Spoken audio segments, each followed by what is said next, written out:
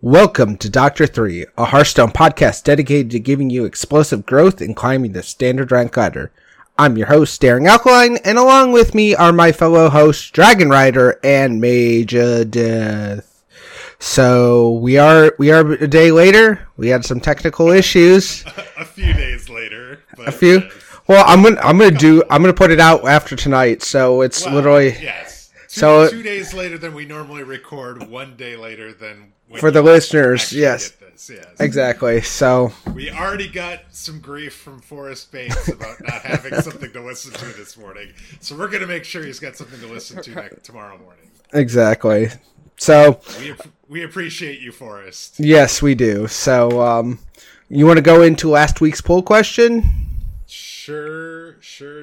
So last week's poll question talked about asking yourself questions while you're playing Hearthstone. We wanted to know, how often are you asking yourself questions while playing? 32 votes. Thank you to everyone who voted. And we've got a very good audience at asking themselves questions. Almost 70%. 68.8% said they do it almost every turn. 18.8% said that they do it when they remember. 9.4 said once every few turns, and only 3.1% said that they don't typically ask themselves questions at all during a Hearthstone game. So people are thinking, they're trying to plan, and no doubt it is helping them win some Hearthstone games, I would imagine.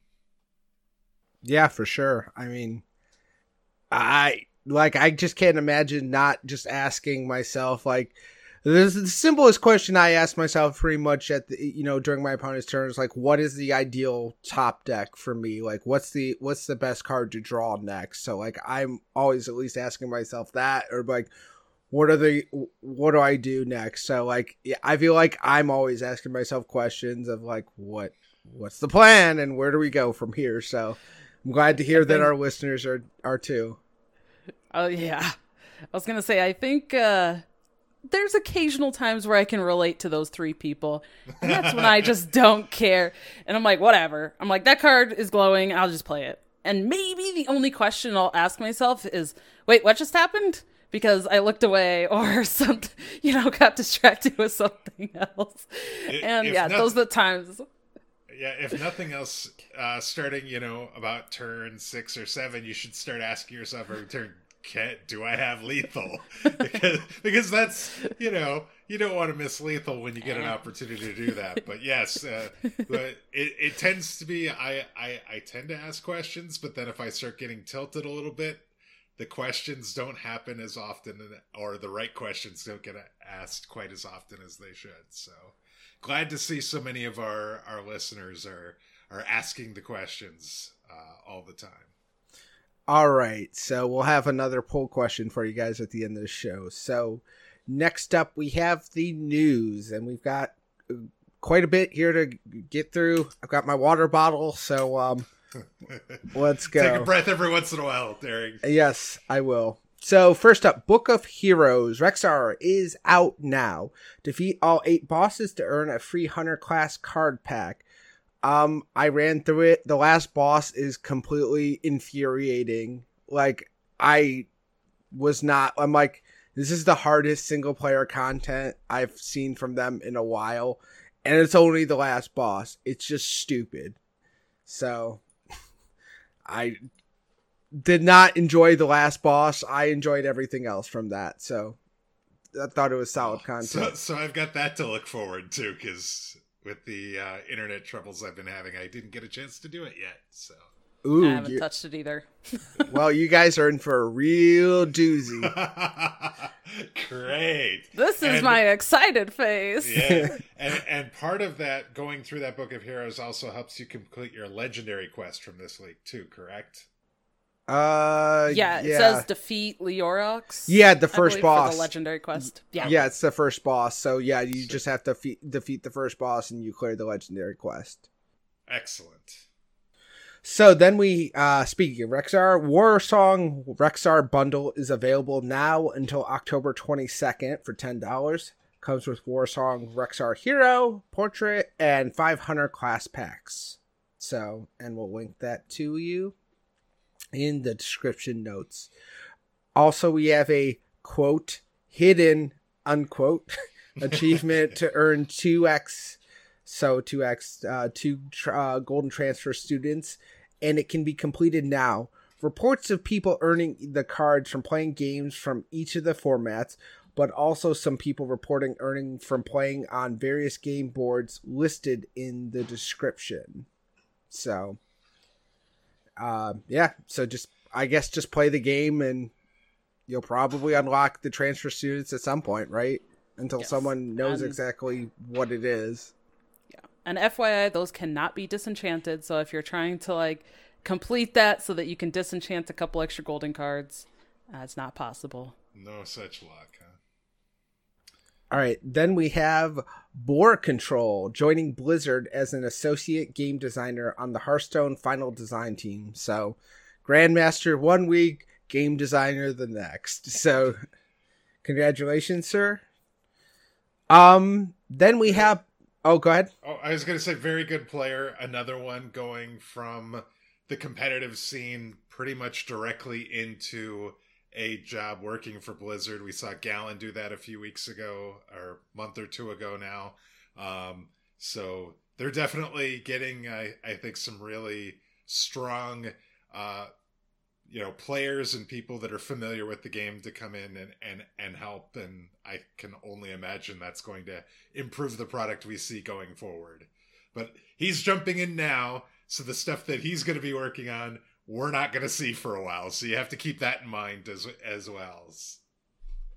Okay, so we have patch 18.4.2 Battlegrounds patch is released.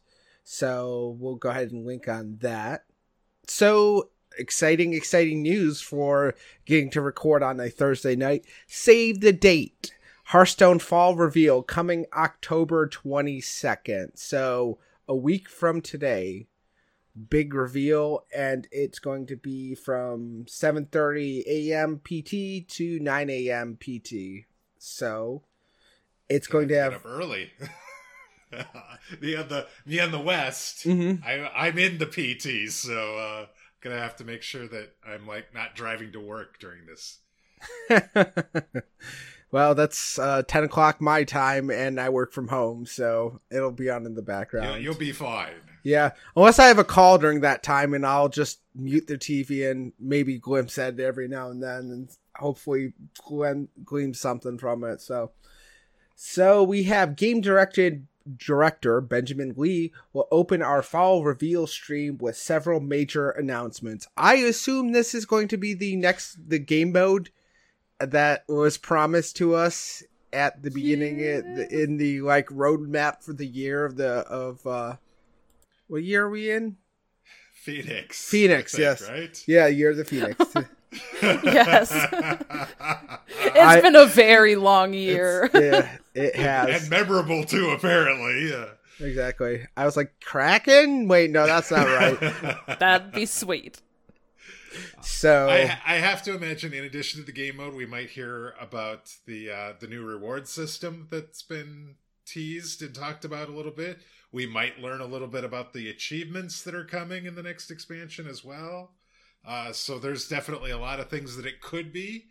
We're getting close to when they would do a set announcement. I mean, BlizzCon's would only be like a week or 10 days or so beyond the 22nd. I don't know that we'll see that, but there's lots of things that they could be talking about during that reveal. So I feel like they'll tease it. Like they'll tease a set reveal to just kind of get people's beaks wet, They may have with this announcement though, because there was a picture of the Dark Moon, what appeared to be the top of the Darkmoon Faire arch. Yeah, I saw that. Yeah, so unless that's about the new game mode. Unless that's about the new game mode, that is true. It could go either way at this point in time, so it's going to be interesting for sure. So yes, we have game designers Pat Nagel, that just like throws me off because I don't think of Pat Nagel. I think of Nat Pagel, which is obviously, yes. John McIntyre and John Yang will speak to each reveal in depth with our host, Brian Kibler. And then you can earn 2 Skullman's packs for tuning in 30 minutes between 7:30 a.m. PT and 9 a.m. PT. And that's if you have your Battle.net account linked to your Twitch account and you're in the stream for a half an hour to those times. So if it's all possible to, even if you aren't watching it and you can set it up to just watch, it's 2 free packs. So, so try and do that just to maximize your rewards. So, and then we have also more nerfs coming, this time to Mage, and we'll kind of get into that during the main topic. But two big nerfs: Evocation will cost 2 mana, and Solarian Prime will cost 9 mana. Balance changes will also be coming next week before the Masters Tour. And Alec Dawson thread on the changes on Twitter. I will link that in the show's description. Yeah. So that when it says will also be coming, that's these two, the Evocation and the Solarian Prime change will be coming next week before the Masters Tour is. So we don't have an exact date, but I would imagine there might be an update because of what's being announced next Thursday, so it's all probably kind of tied together. I would imagine that they will put the patch through for those card changes on either Monday or Tuesday, and then that big reveal thing is Thursday, because the Masters Tour, like, they've done this the last 2 or 3 now, where, like, there's nerfs that same week. And so, yeah, they usually do it on Monday or Tuesday to give the players a couple of days, and then Dexter do, like, a little bit beforehand on, like, the Friday morning. Gotcha.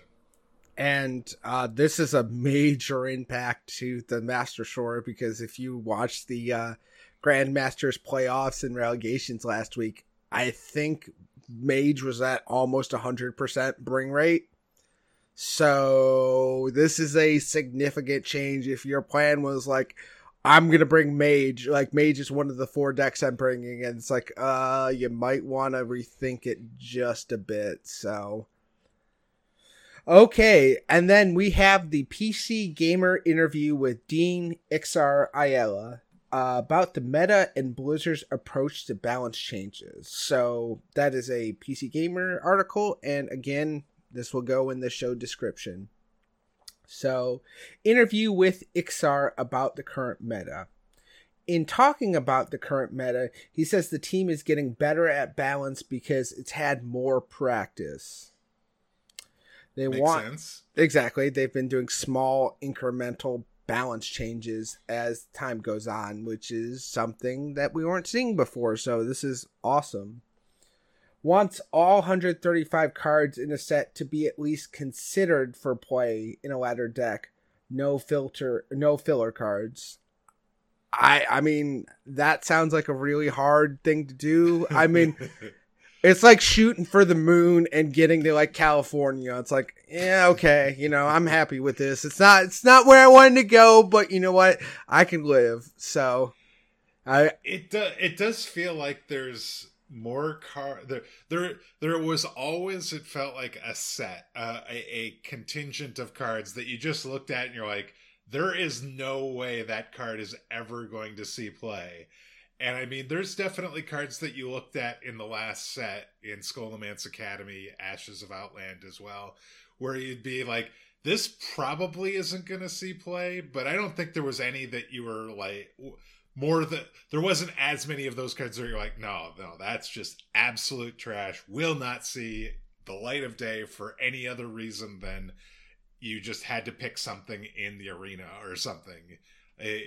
I think they're actually doing a really good job of trying to make even the bad cards, quote unquote, are not so bad that you couldn't see a world where they wouldn't see any play whatsoever. And I think that speaks to the practice they've had at making cards, and also just this idea of, I think we know, you know, power level wise what something has to do in order to see play, and so if we do actually want to see it play, we'll set it above this line. Otherwise, it'll be kind of at or slightly below this line as well. So it's I like the idea that there's not just this waste of cards that are being part of an expansion, and I think it's working out so far.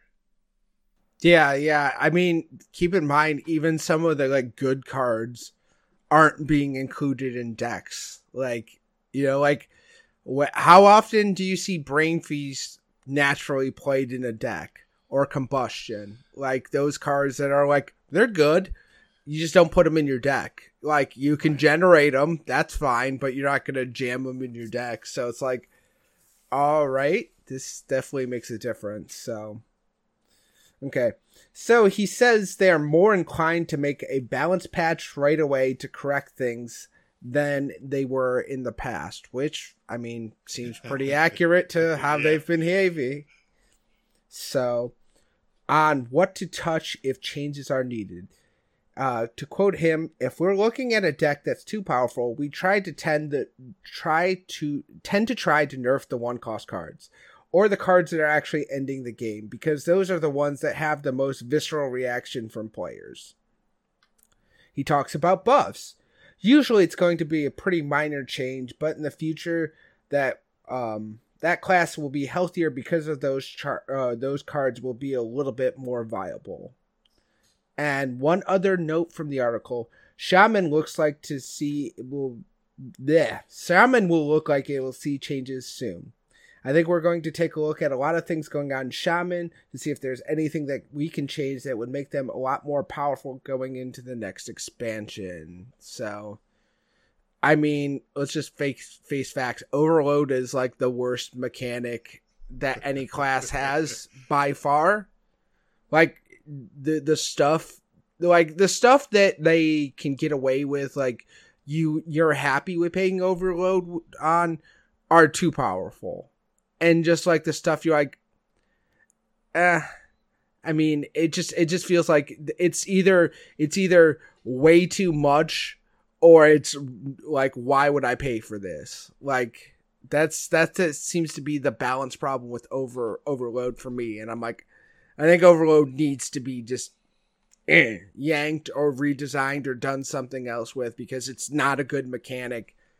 And like I just said, that the 99% of the time, like Lightning Bloom, that's great. It's way too overpowered, but it's really good. Totem Golem was another example. Like anything that like really like abuses it, or Fiery Flameless, or whatever, the 4-mana 7/7 with Overload 2. Yeah, of course I'll pay two Overload on a 7/7 on possibly turn 3. Like, you know what I mean? It's like, it's either way too much, or it's just like, this card is awful because of Overload. So, Zacho was talking about this. Somebody was asking what it would take to get Shaman viable again, and he was talking about the Overload mechanic, and I completely agree with what he was saying, in that he said that originally when Overload was created, you had to pay a tax. You had to pay extra for what you were getting. And more recently, that hasn't been the case. The number of mana crystals you're getting this turn versus what you're giving up in future turns is more of a 1-to-1 ratio than it was way back when this was first created. And the cards, when you have to pay that extra above and beyond what it should cost just because you're playing it this turn versus next, those cards aren't viable. They're just not viable anymore, at least. And so it has to be something like the Flame Wreath Faceless, where you're getting a 7/7 for 6 across 2 turns, or like Lightning Bloom. Lightning Bloom is good because you're getting 2 mana crystals now, but you're not paying 3 mana crystals next turn for it. You're only paying 2. So the cards that make sense, the cards that like don't really cost you a lot. Like why does Lightning Storm cost 5 mana when there's so many 2 mana or 4 mana 2 damage AoEs. It shouldn't be that possibility of getting an extra damage on one or more of those minions. It's just Lightning Storm's not really viable, other than like sometimes you just have to have an AoE effect, so that's what you do. Otherwise, you just kind of ignore the overload and try and make something with the rest of whatever Shaman has going, which is freeze, it's elementals, it's kind of all over the place, totems, and there's not really enough to do much of anything there. And then it rotates because most of the stuff is not in the classic set anymore, classic or basic set. So I go ahead. Yeah. Oh, sorry. I was gonna say, I think for me too is that, you're talking about all these cards and it's like, yeah, some of those seem great, but then you compare it or talking about, okay, I want to get this advantage, but it's so bad compared to the advantage that all of the other classes are getting because look at what Druid could do for a while. Look at the ridiculous stuff Mage has been doing, and they're playing 0 mana 8/8s. And sure they have to play some spells, but they're already doing that. But there's not really anything like that for Shaman, like a way to take advantage of it. There's not enough support to make it better as well. Some of the other things have that's like Mana Giant. If you're already playing spells, it really kind of supports that line of play and that deck building. But yeah, we don't really have a lot of that with Shaman, so it just tends to kind of get worse. And then it's like, well, yeah, that it can't keep up. The only time I've taken or I've wanted a Lightning Storm is when I get it off Zephyrus and I'm playing another class. That's it. Yeah. I just feel like it's either way too good. Overload's either way too good because you're getting something like okay, I'll pay 5 mana, but I only have to front 2 up front. Like that. It's like it's either too good to be like, it's like, okay, this is gonna break things and we'll see nothing but Shaman, or it's not good enough that it doesn't see any play. So that's where it is. Plus the hero power is the worst in the game. It literally so random. Where's the other hero power that's random like that? No other hero power is a 1 in 4 on what's going to happen when you hit that button. And obviously, if you have Totem Stick, it's a 1 in 3, a 1 in 2, and a 1 in, exactly. If they stick, and they all do different things, and I get it, but, the fact, it's debilitating, the fact that you never know what's going to happen. And, I personally don't think it would be absurd if it was 2 mana, you select a totem to summon. Because, I feel like the only one that would never, probably never get summoned is the Flame Tongue, not the Flame Tongue, but the 1/1. But I think the healing one's viable, the taunt one's viable, and the spell damage. Yeah, exactly. So there's a lot of different options there. But yeah, I think that the hero power is bad, and that their main core mechanic's bad. So. Shocker that Shaman's never, the only time it's been really, really good is when it can abuse Bloodlust. I mean, that's where you are. It's when they can put sticky stuff on the board and just abuse Bloodlust. And then it's okay, well, Druid can do that too, but they can also ramp better and draw more cards and do that a million times better.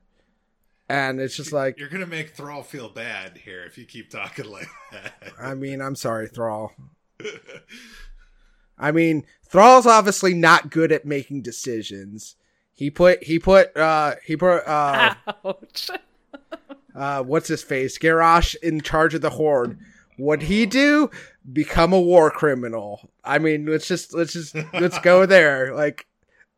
I don't even want to go there because it doesn't, that part of the Warcraft lore doesn't make any sense. Literally goes on a rampage murdering people enough that it's able to unite the Horde and the Alliance together. And then they catch him. They're all right, let's kill him. And then they're the Panda's wait, Space-time jail, guys. Bear with me. Let's put him in jail. It's like, what? What? That doesn't make any sense. Anyways. And that's a war moment. Mm-hmm. Anyways, so now you know how I feel about Garrosh and how he ended. So, anyways, let's go on to our main topic and talk about the two cards change coming next week. How do you guys feel about this change? Happy. Yeah, I'm definitely happy about it too. It's very much that created by meta and like the Yogg box and the Solarian Prime. So like I've been playing Tempo Mage a lot recently, but I'm even happy to see these changes because that's definitely a feels bad moment, because it's just those two cards can just yank someone out of like a position they have no right to deserve to be coming back in a game from, especially when Rogue's playing it. Like, it's like I'm like, Rogue has access to this card. I don't think it should cost 1 mana. Yeah, Evocation to me is the bigger of these two changes, because the mana cost is doubled, and it's now not going to be free when a single Sorceress Apprentice is played, which is huge.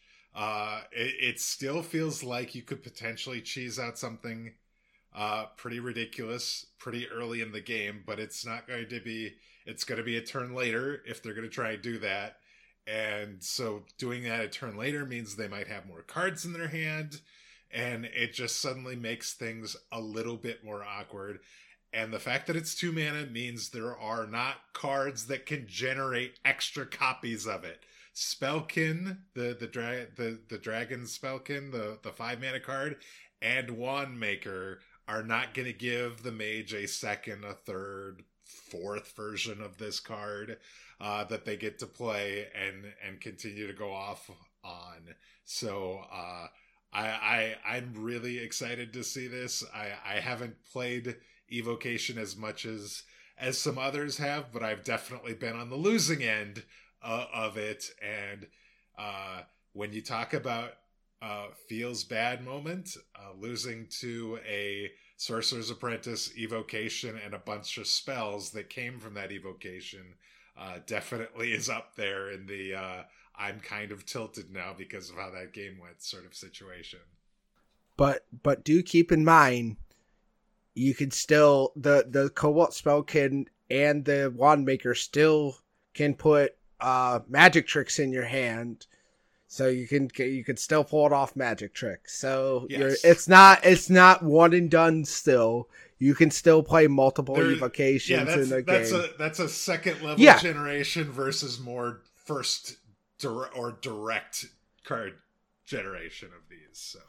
Isn't that a little bit more tilting? Because it's like yes, maybe, but I guess I'm going to hope that obviously if you play Magic Trick and you see an evocation, you're probably taking it.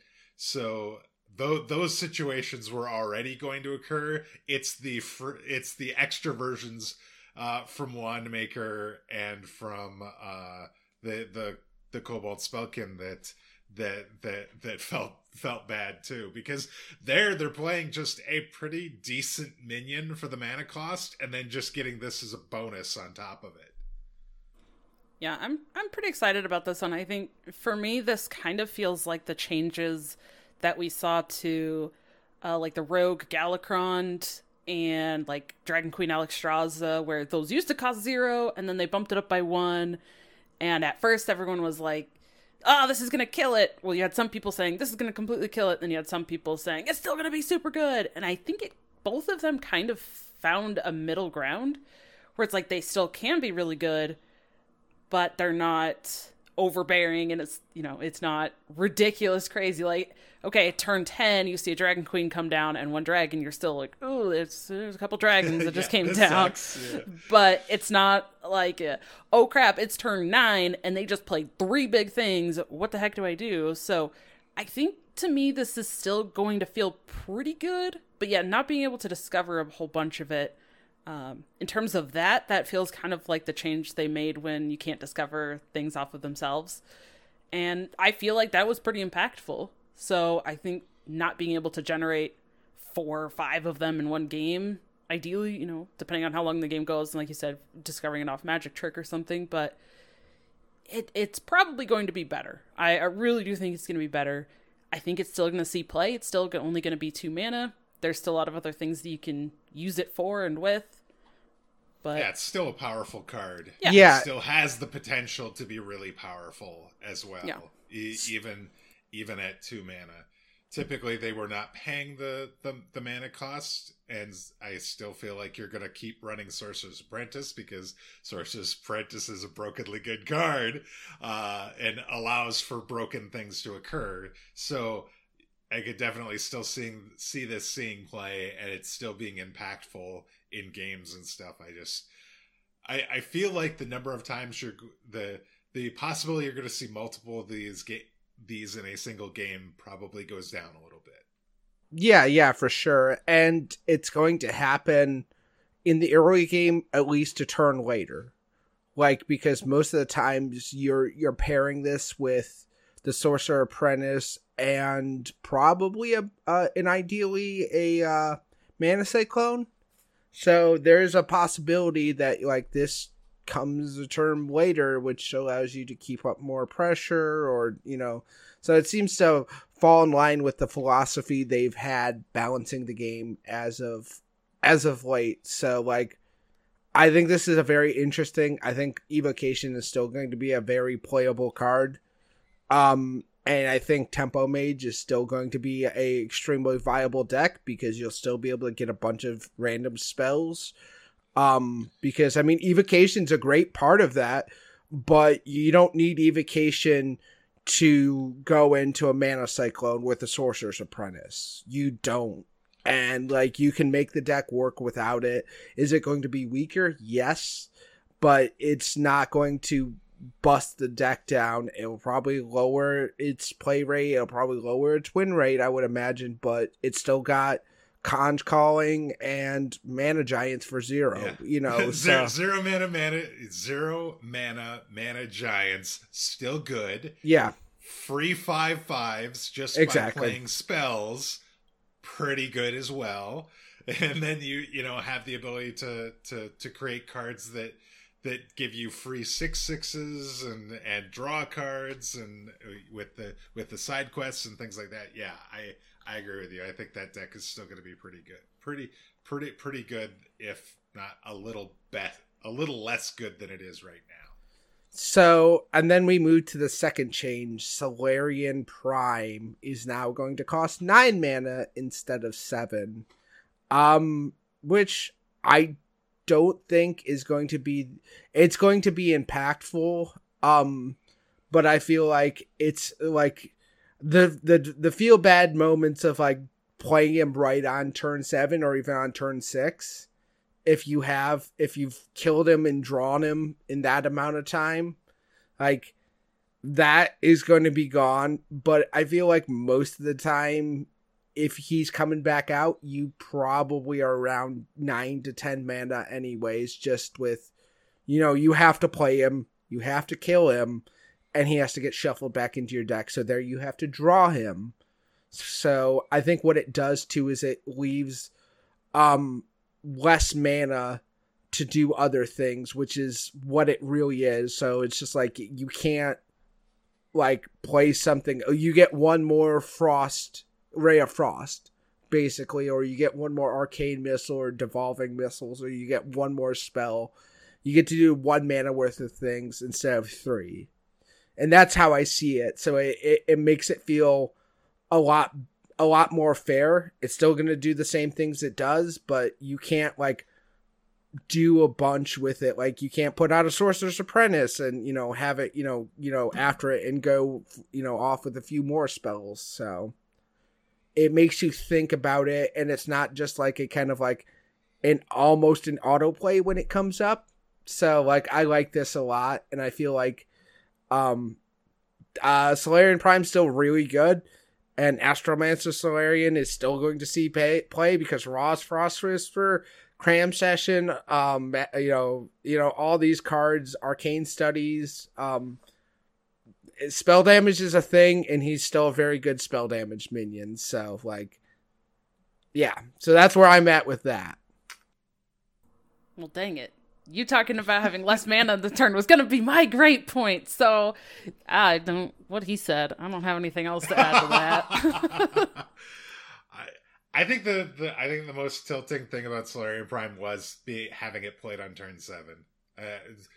Turn 7, turn 8. And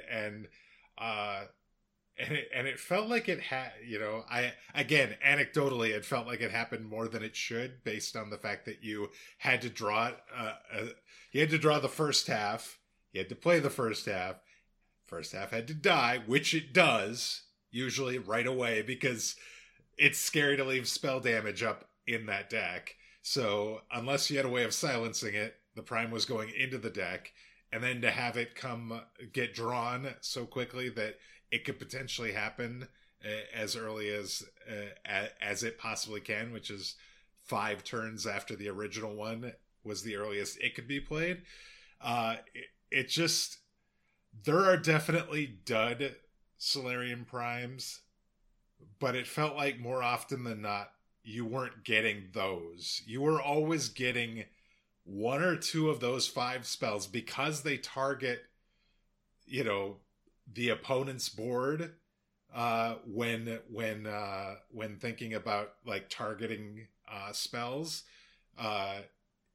It always felt like you were always getting something decent, and that was already, yes, you're paying 7 mana for a 7/7, which is vanilla stats for the mana cost, but those 5 spells were almost always worth at least 5 to 8 mana at the very least. And in fact, more often than not, it was usually like a blizzard plus a secret plus maybe a side quest plus, you know, some other AoE or some other thing. You were getting in excess of 10 mana worth of spells, it felt like, and you're getting them for basically free just by playing a vanilla statted minion. And so it just, yeah, even on turn 10, it could completely change the makeup of the game, like completely change the makeup of the game. And if you look at cards that do that, they are 9 mana, they are 10 mana. This card costs 7 mana. It just was way too much. Yes, you had to put it into you had to play the first half and put it back in your deck and draw it. But you're cycling with that deck with all the spell damage and all the cycling that you can do with that deck, with Arcane Intellect, with Cram Session. You've got all that spell damage and stuff. There was no way you weren't going to find it. And then it's like you've got this really, really powerful card. And it's still really powerful. It's not as powerful as it was, but it's still really powerful. You're still going to get a heck of a deal when it comes to the spells that you're getting above and beyond the vanilla statted minion that you're paying regular price for.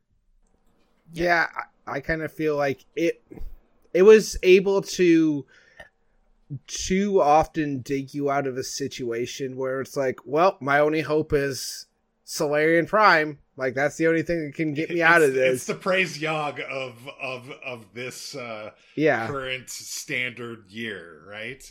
This is what you've got. And it's like sometimes it does it, sometimes it does.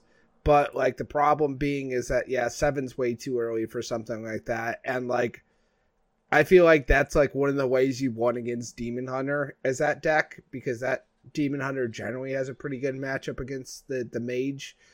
But with a Solarian Prime, anything can happen. So like I feel like that's definitely like has to be something to do with it, because that matchup shouldn't have been as even as it is, because Mage should have the upper hand in it, just due to the nature. It's not really a tempo matchup. It's, I'm going to swing weapons and hit you in the face, and if you don't stop me from hitting you in the face, well, you're going to have a bad time. So it's like, anything that, like, you don't even tech against it, you occasionally might pull a Frostbolt off, or, you know, do something to slow down the Demon Hunter, but, like, you drop Solarian on Prime on 7, I could just turn the game on its head, and then all of a sudden it's like, it's back to you, you know. I had a good turn. End turn. Your turn now. Yeah. What are you going to do? I thought of another point while you guys were talking, and right. Mage kind of made me think about it, but how did you feel when Solarian Prime came down before the sets, when it was in Highlander Mage? Wasn't, you know, like, maybe you were like, oh, that really sucks, but most of the time when it was in Highlander Mage, it felt okay. So there's two things that have changed since then. One of them is some better spells since then that can come off of it. And secondly is the studies, where all of a sudden now you've played 3 Solarians in this game when it's a freaking legendary, and now you've put 3 primes in your deck, which also increases the odds that you draw it. And like Daring mentioned, you know, you have things like Cram Session that you're cycling through that deck a lot faster.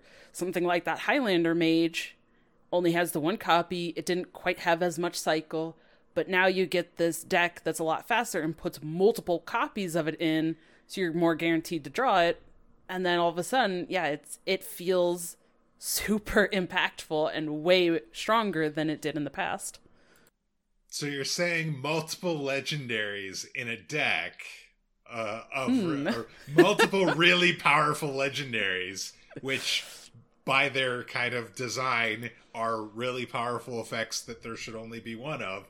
Having multiple of those in your deck ends up being kind of busted. Is where you're going. I mean, remember the impact when Dragon Queen Alexstrasza couldn't generate herself? Because that's a really powerful card. And getting 2 of them, yeah, I was playing some Highlander Rogue today and got to discover another one, and I was like, wow, this is really good.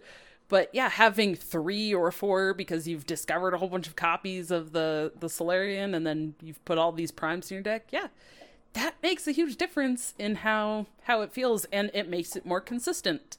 So people are seeing it more often. Yeah, but nothing's quite as short-sighted as letting Dragon Queen Alexstrasza discover a Dragon Queen Alexstrasza for free.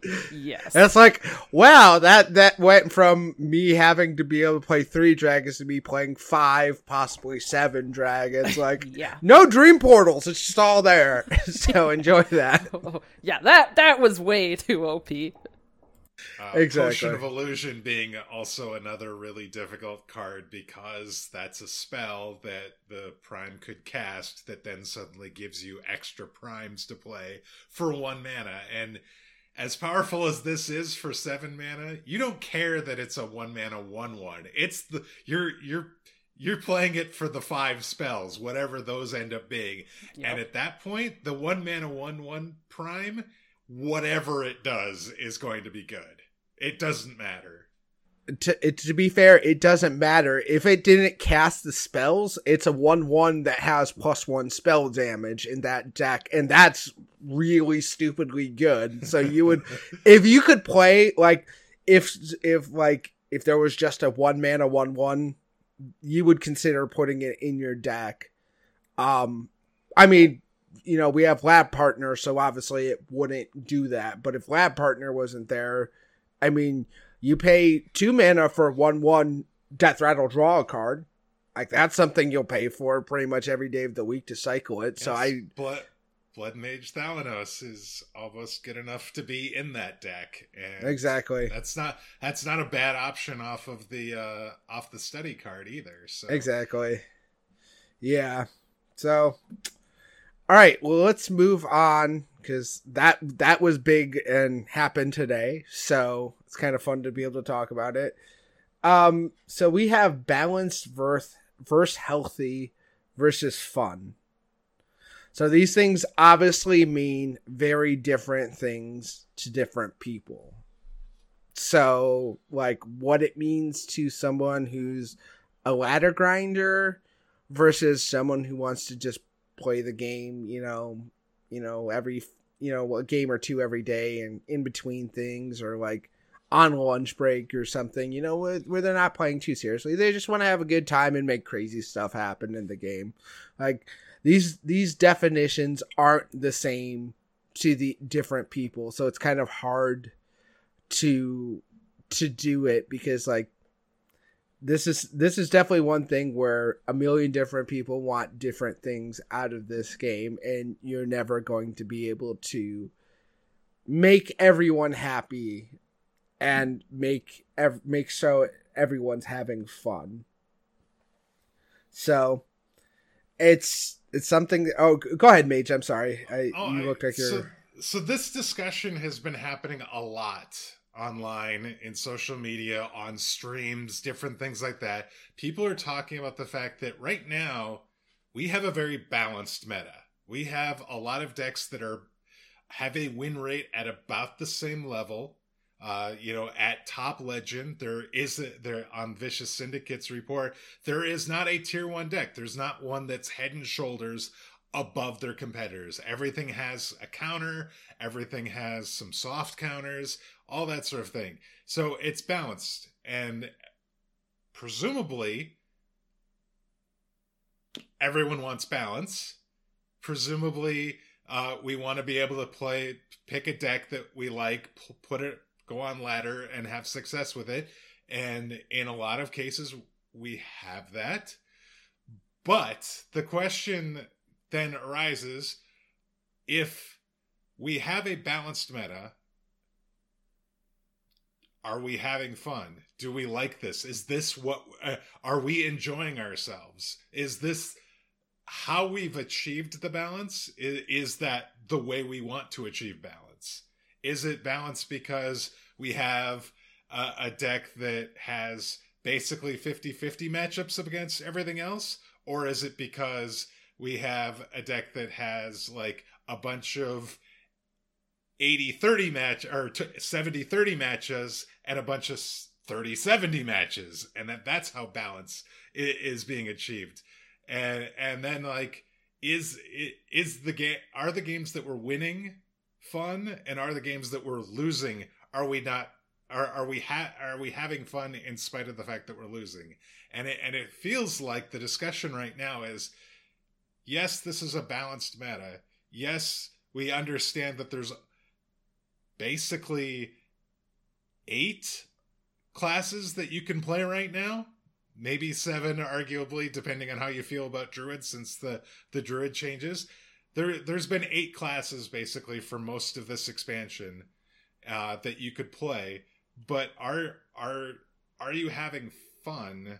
And are you happy with the games that you end up playing? And it doesn't seem, it seems like there's definitely a contingent of players that are not having fun right now, in spite of the fact that it's a balanced meta, and despite the fact that I think universally we as a player base would say we want to have a balanced meta. We want to have the ability to play all 10 classes, or at least 8 classes like we have right now.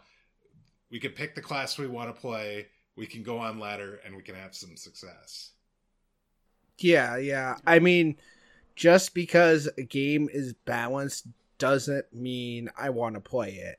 Like, that's just how it is. Like I play a lot of, I have an interest in fighting games and a lot of other competitive games. And just because a game is balanced, like it could be like perfectly balanced and I don't want to play it. I can also enjoy a game that is so unbalanced. It's not even ridiculous. It's not even fair. It's just like, this game is so off balance that like, I don't even want to, like, it's like I would never want to compete in this, but I still really enjoy it. Like, so like I can think of a few examples of like fighting games where it's like there's no balance to this game, but I'm having a good time when I play it. So like, and there's also times where it's like this game is really, really balanced, but like, I don't care. Like, the characters I like to play have really bad matchups, and it feels bad when I lose. So yeah, I'm not really into this at this moment in time. So it is 100% a thing. It's just, if the game is functioning on like very balanced thing, you cannot be having fun. I've not been having a lot of fun over the past month and a half, I want to say. I keep playing because I still love Hearthstone, and I still love the game at its core. And I know this comes and goes with me. Like, I hit patches of the meta where I'm like, I'm not super enjoying myself, but you know what? I still find myself having fun during games here and there, and I hang in there because I know something will change, something new will come out, or something will get changed. Like, I think these changes to Mage are gonna add a new flavor to the game. So like, I think that this is a really good thing, and I think it's going to keep things in balance and kind of change the fun. But like, the RNG, like, this Hearthstone has always been a game where RNG is a thing. Like, that's one of its selling points. It's like, you can do things in this game that you could never do in Magic. Like, that's like one of the selling points of the game. Is like, you want to do crazy stuff like generate cards. Obviously, you can't do this in Magic the Gathering. That's just not how it works, because this is a physical card game. And yes, it is a digital version, but the digital version is the same exact as the physical card game. So it bears the same rules. You can't generate just random ass stuff. You can generate counter tokens and buff tokens, but you know, that's something completely different. You can't like generate another mythic. You can't randomly play a card that gives you another card that gives you another card, because how would you do that without a computer pulling down RNG? So like, it's that, but it feels really bad to lose to sometimes, and it just feels awful to be like, I'm winning.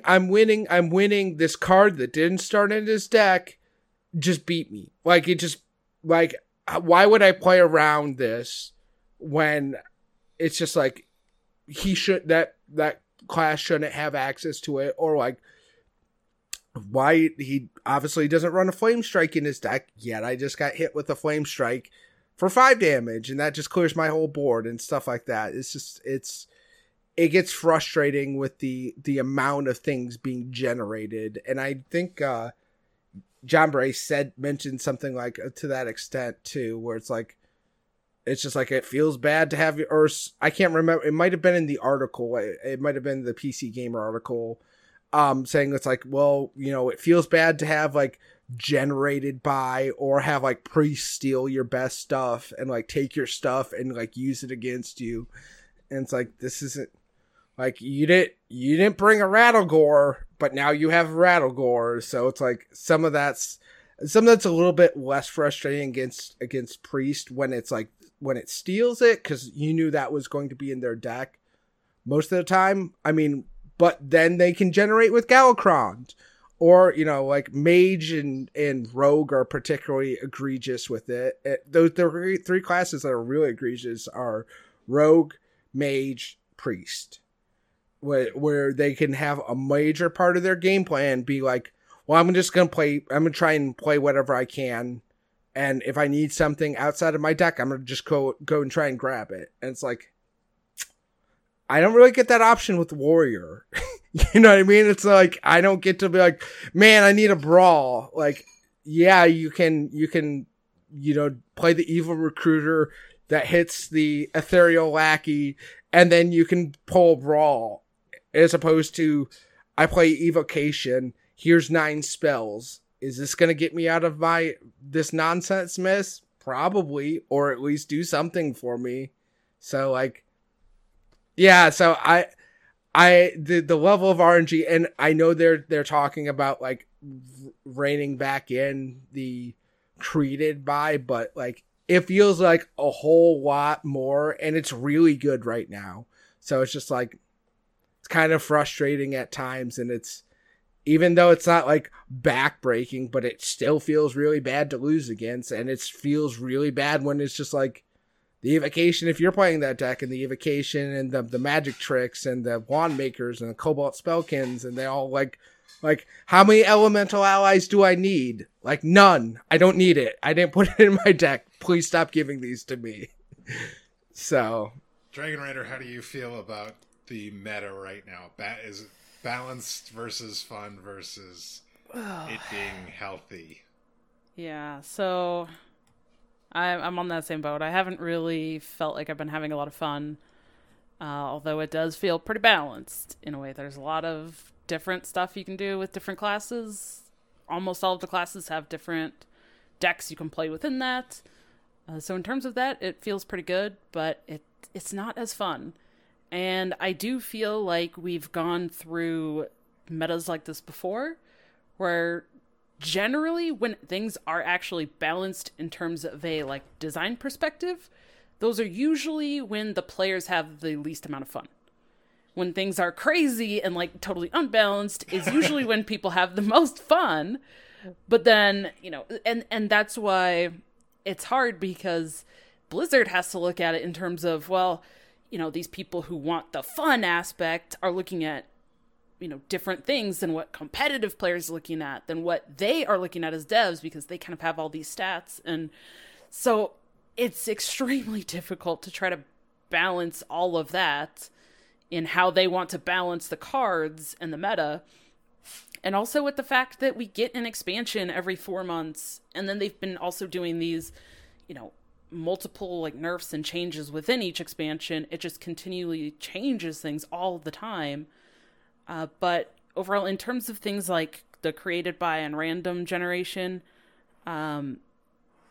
it's weird, because if you look back, and I can't remember where I saw it, it's been a while now, but there was a post or like something on Reddit that actually kind of showed cards over time of the last like 4 or 5 sets or something, and the most recent set was the set that had the least amount of RNG, like cards in it, and it's decreased, but the difference is that the RNG now is way more impactful.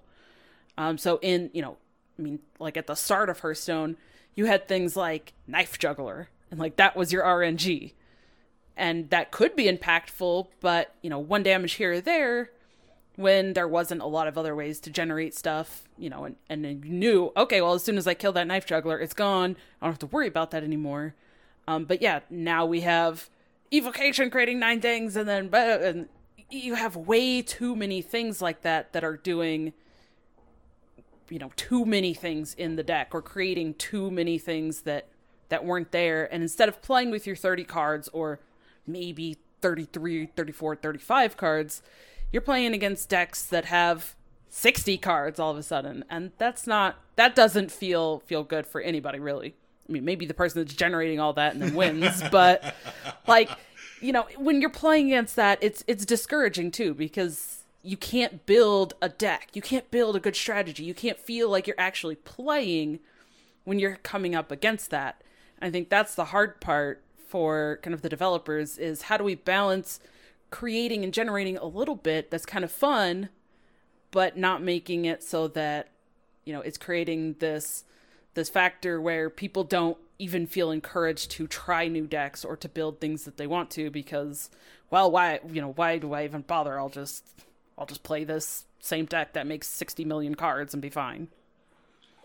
I think we're still kind of feeling the effects of the Year of the Dragon and all of the card creation that got to occur in there. I mean, if you think about lackeys and different things like that, that's a lot of card generation just right there on its face. You've got. I think back to like one of the more balanced metas that we've had, setting aside a certain quest, was Journey to Un'Goro. I hear a lot of people talking about Journey to Un'Goro and how balanced it was, and setting aside the rogue quest. I feel like the the RNG in that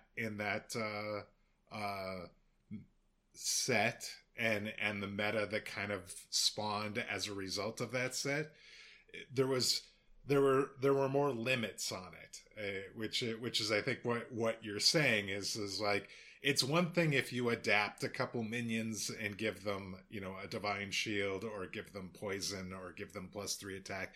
It's another thing to just randomly find a couple fireballs and a frostbolt when all you're doing is trying to find damage or something like that. And so, yes, Wand Maker is just giving you a 1 mana spell, but what you can do for 1 mana now versus what you could do for 1 mana,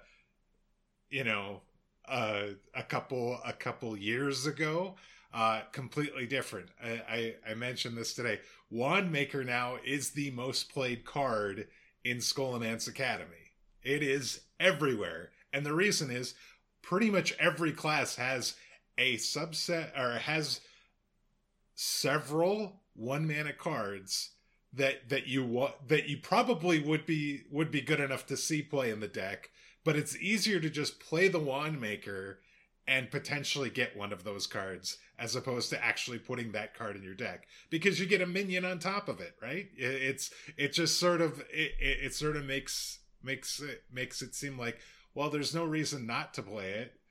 I don't know if I'm going to need a silence this game, so why would I put the silence in when I can put a Wand Maker in and potentially get the silence anyway? And so it's really interesting, and like I've been trying to figure out if I'm enjoying this meta or not.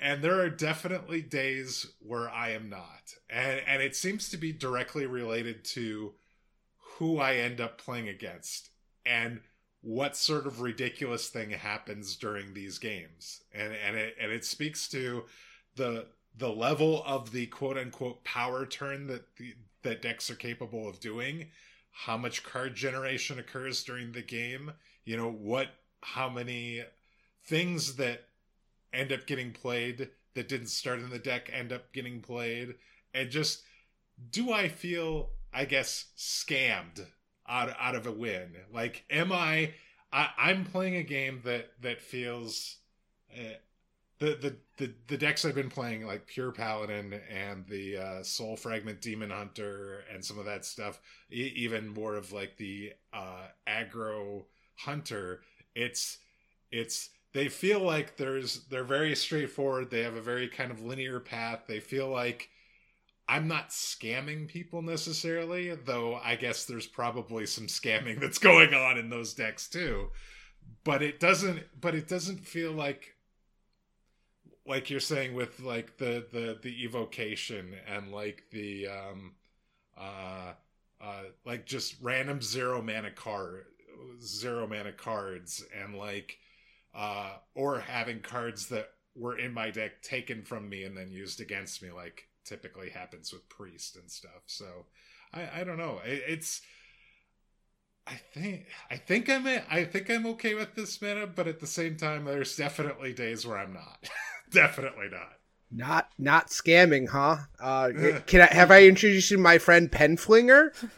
And Mr. Broom. Have you met these two fellows? Yes, I have met those individuals. Because they feel like Penflinger feels really scammy, because it's like, oh, guess what? I have zero mana spells that always come back to my hand when my minions die, so I get to do 1 mana damage repeatedly over and over again. It's like, hey mage, how would you like a 1 mana ping that you could use 10 times in a turn? Yeah. And the thing that's worse about it is the "hey loser" that it says every time too. I didn't used to think it mattered what those cards would say on entry, like as like a entry onto the board. But I tell you what, that Penflinger is absolutely freaking obnoxious. That is tilt-inducing, that Penflinger, I'm telling you.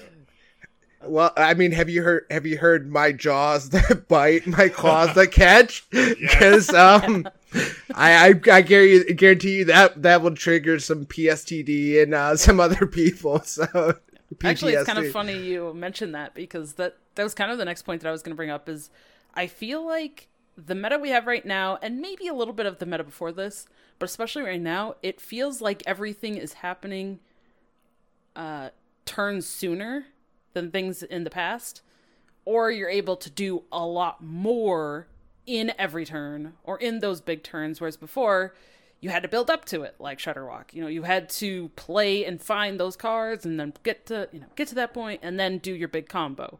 Your Shirvala OTK, you literally had to go to Fatigue, basically, build up your combo and get to that point. And we've seen a lot of other things like that in the past, but it does feel like the meta right now is a lot of these big, powerful swing turns are happening several turns earlier. And so it feels worse, because it's like, oh, well, oh yeah, great. They just got they just got this powerful turn on turn 4. Cool. What do I do about that? And I mean, that was one of the reasons that they got rid of MCT, right? Because MCT came out so early, it swung the board. And if you look back and now, it's like, oh, MCT doesn't seem that bad. Like, if you're comparing to this meta, I'm like, maybe that's okay, RNG, because I feel like a lot of what we're having now is not as good. Yeah, it's definitely, and there's a lot here, and there's a lot to process, and we are definitely over an hour. So let's go ahead and wrap this up. I mean, I think both of you make very good points, and that, like, it's just, there's not a right answer to this. It's just how you feel. Like, the right answer is the meta is fairly balanced right now. Whether you're enjoying that is one thing or another, and how you feel about that is uniquely you. And if you don't like it, that's okay. If you love it, that's also okay. It's to each their own. And this game is meant to fill many different, categories for many different people. So if you love this meta, keep on it. And if you hate it, hang in there. There's new stuff coming soon. So I would say this. We have a poll question, and it's going to be talking about the balance changes to Mage. But I would love to get some feedback on Twitter or in our email box telling us what you think of this meta. And maybe not with expletives or anything like that, but just give us your thoughts. Tell us, are you enjoying the game right now? And if you're not, or if you are, tell us what you like about it. Tell us what you're playing. Tell us, what it is that's going on and what you're getting out of it. And if you're not enjoying it, tell us why you're not enjoying it. Is it the RNG? Is it all the created cards? Is it the giant swing turns early? I'm genuinely curious and want to hear as many opinions on this as I possibly can, because I think it's really interesting, and I want to know as many perspectives on it as I can. So awesome. Well, then you want to go into the poll question? Yes. So with the poll question for this week, since we have balance changes for Mage coming next week, we want to know from you: do you feel the balance changes that are coming from Mage, the Evocation and the Solarian Prime, were they needed? Yes, no, or you're not sure. You apparently are not playing Mage and haven't played against them, which I'm not sure how that's possible, but it's there's a not sure option there as well. So let us know, vote. Leave us feedback on your vote. We'd love to hear them, and we will talk about the results on next week's show. Speaking of the show, you can email the show at dr3hs@gmail.com. You can find us on Twitter at dr3hs, and you can check out our top pinned tweet to find the Dr. 3 Discord, where you can see Forrest Bates complain about us not putting this episode out on time. Hey, I'm just happy that we have people that enjoy the show that much. Exactly. Yes. We're kidding. We're poking fun. Yes. But it is out of love and appreciation that somebody cared enough to say something. Exactly. Yes.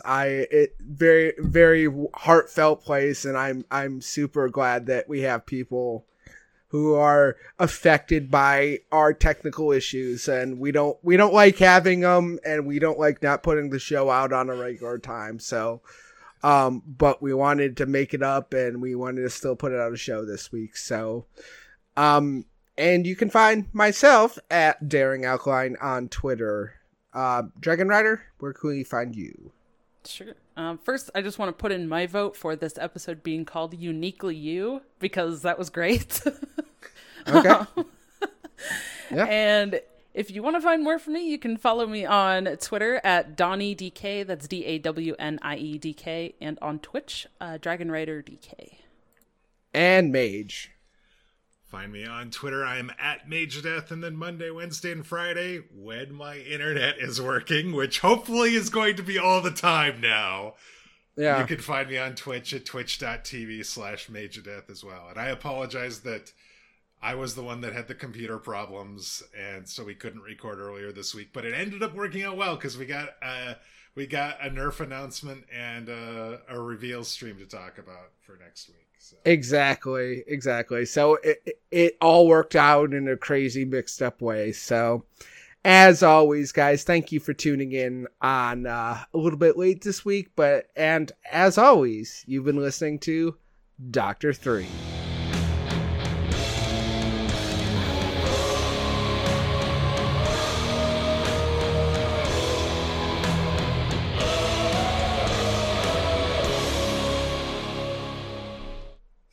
Is this thing on?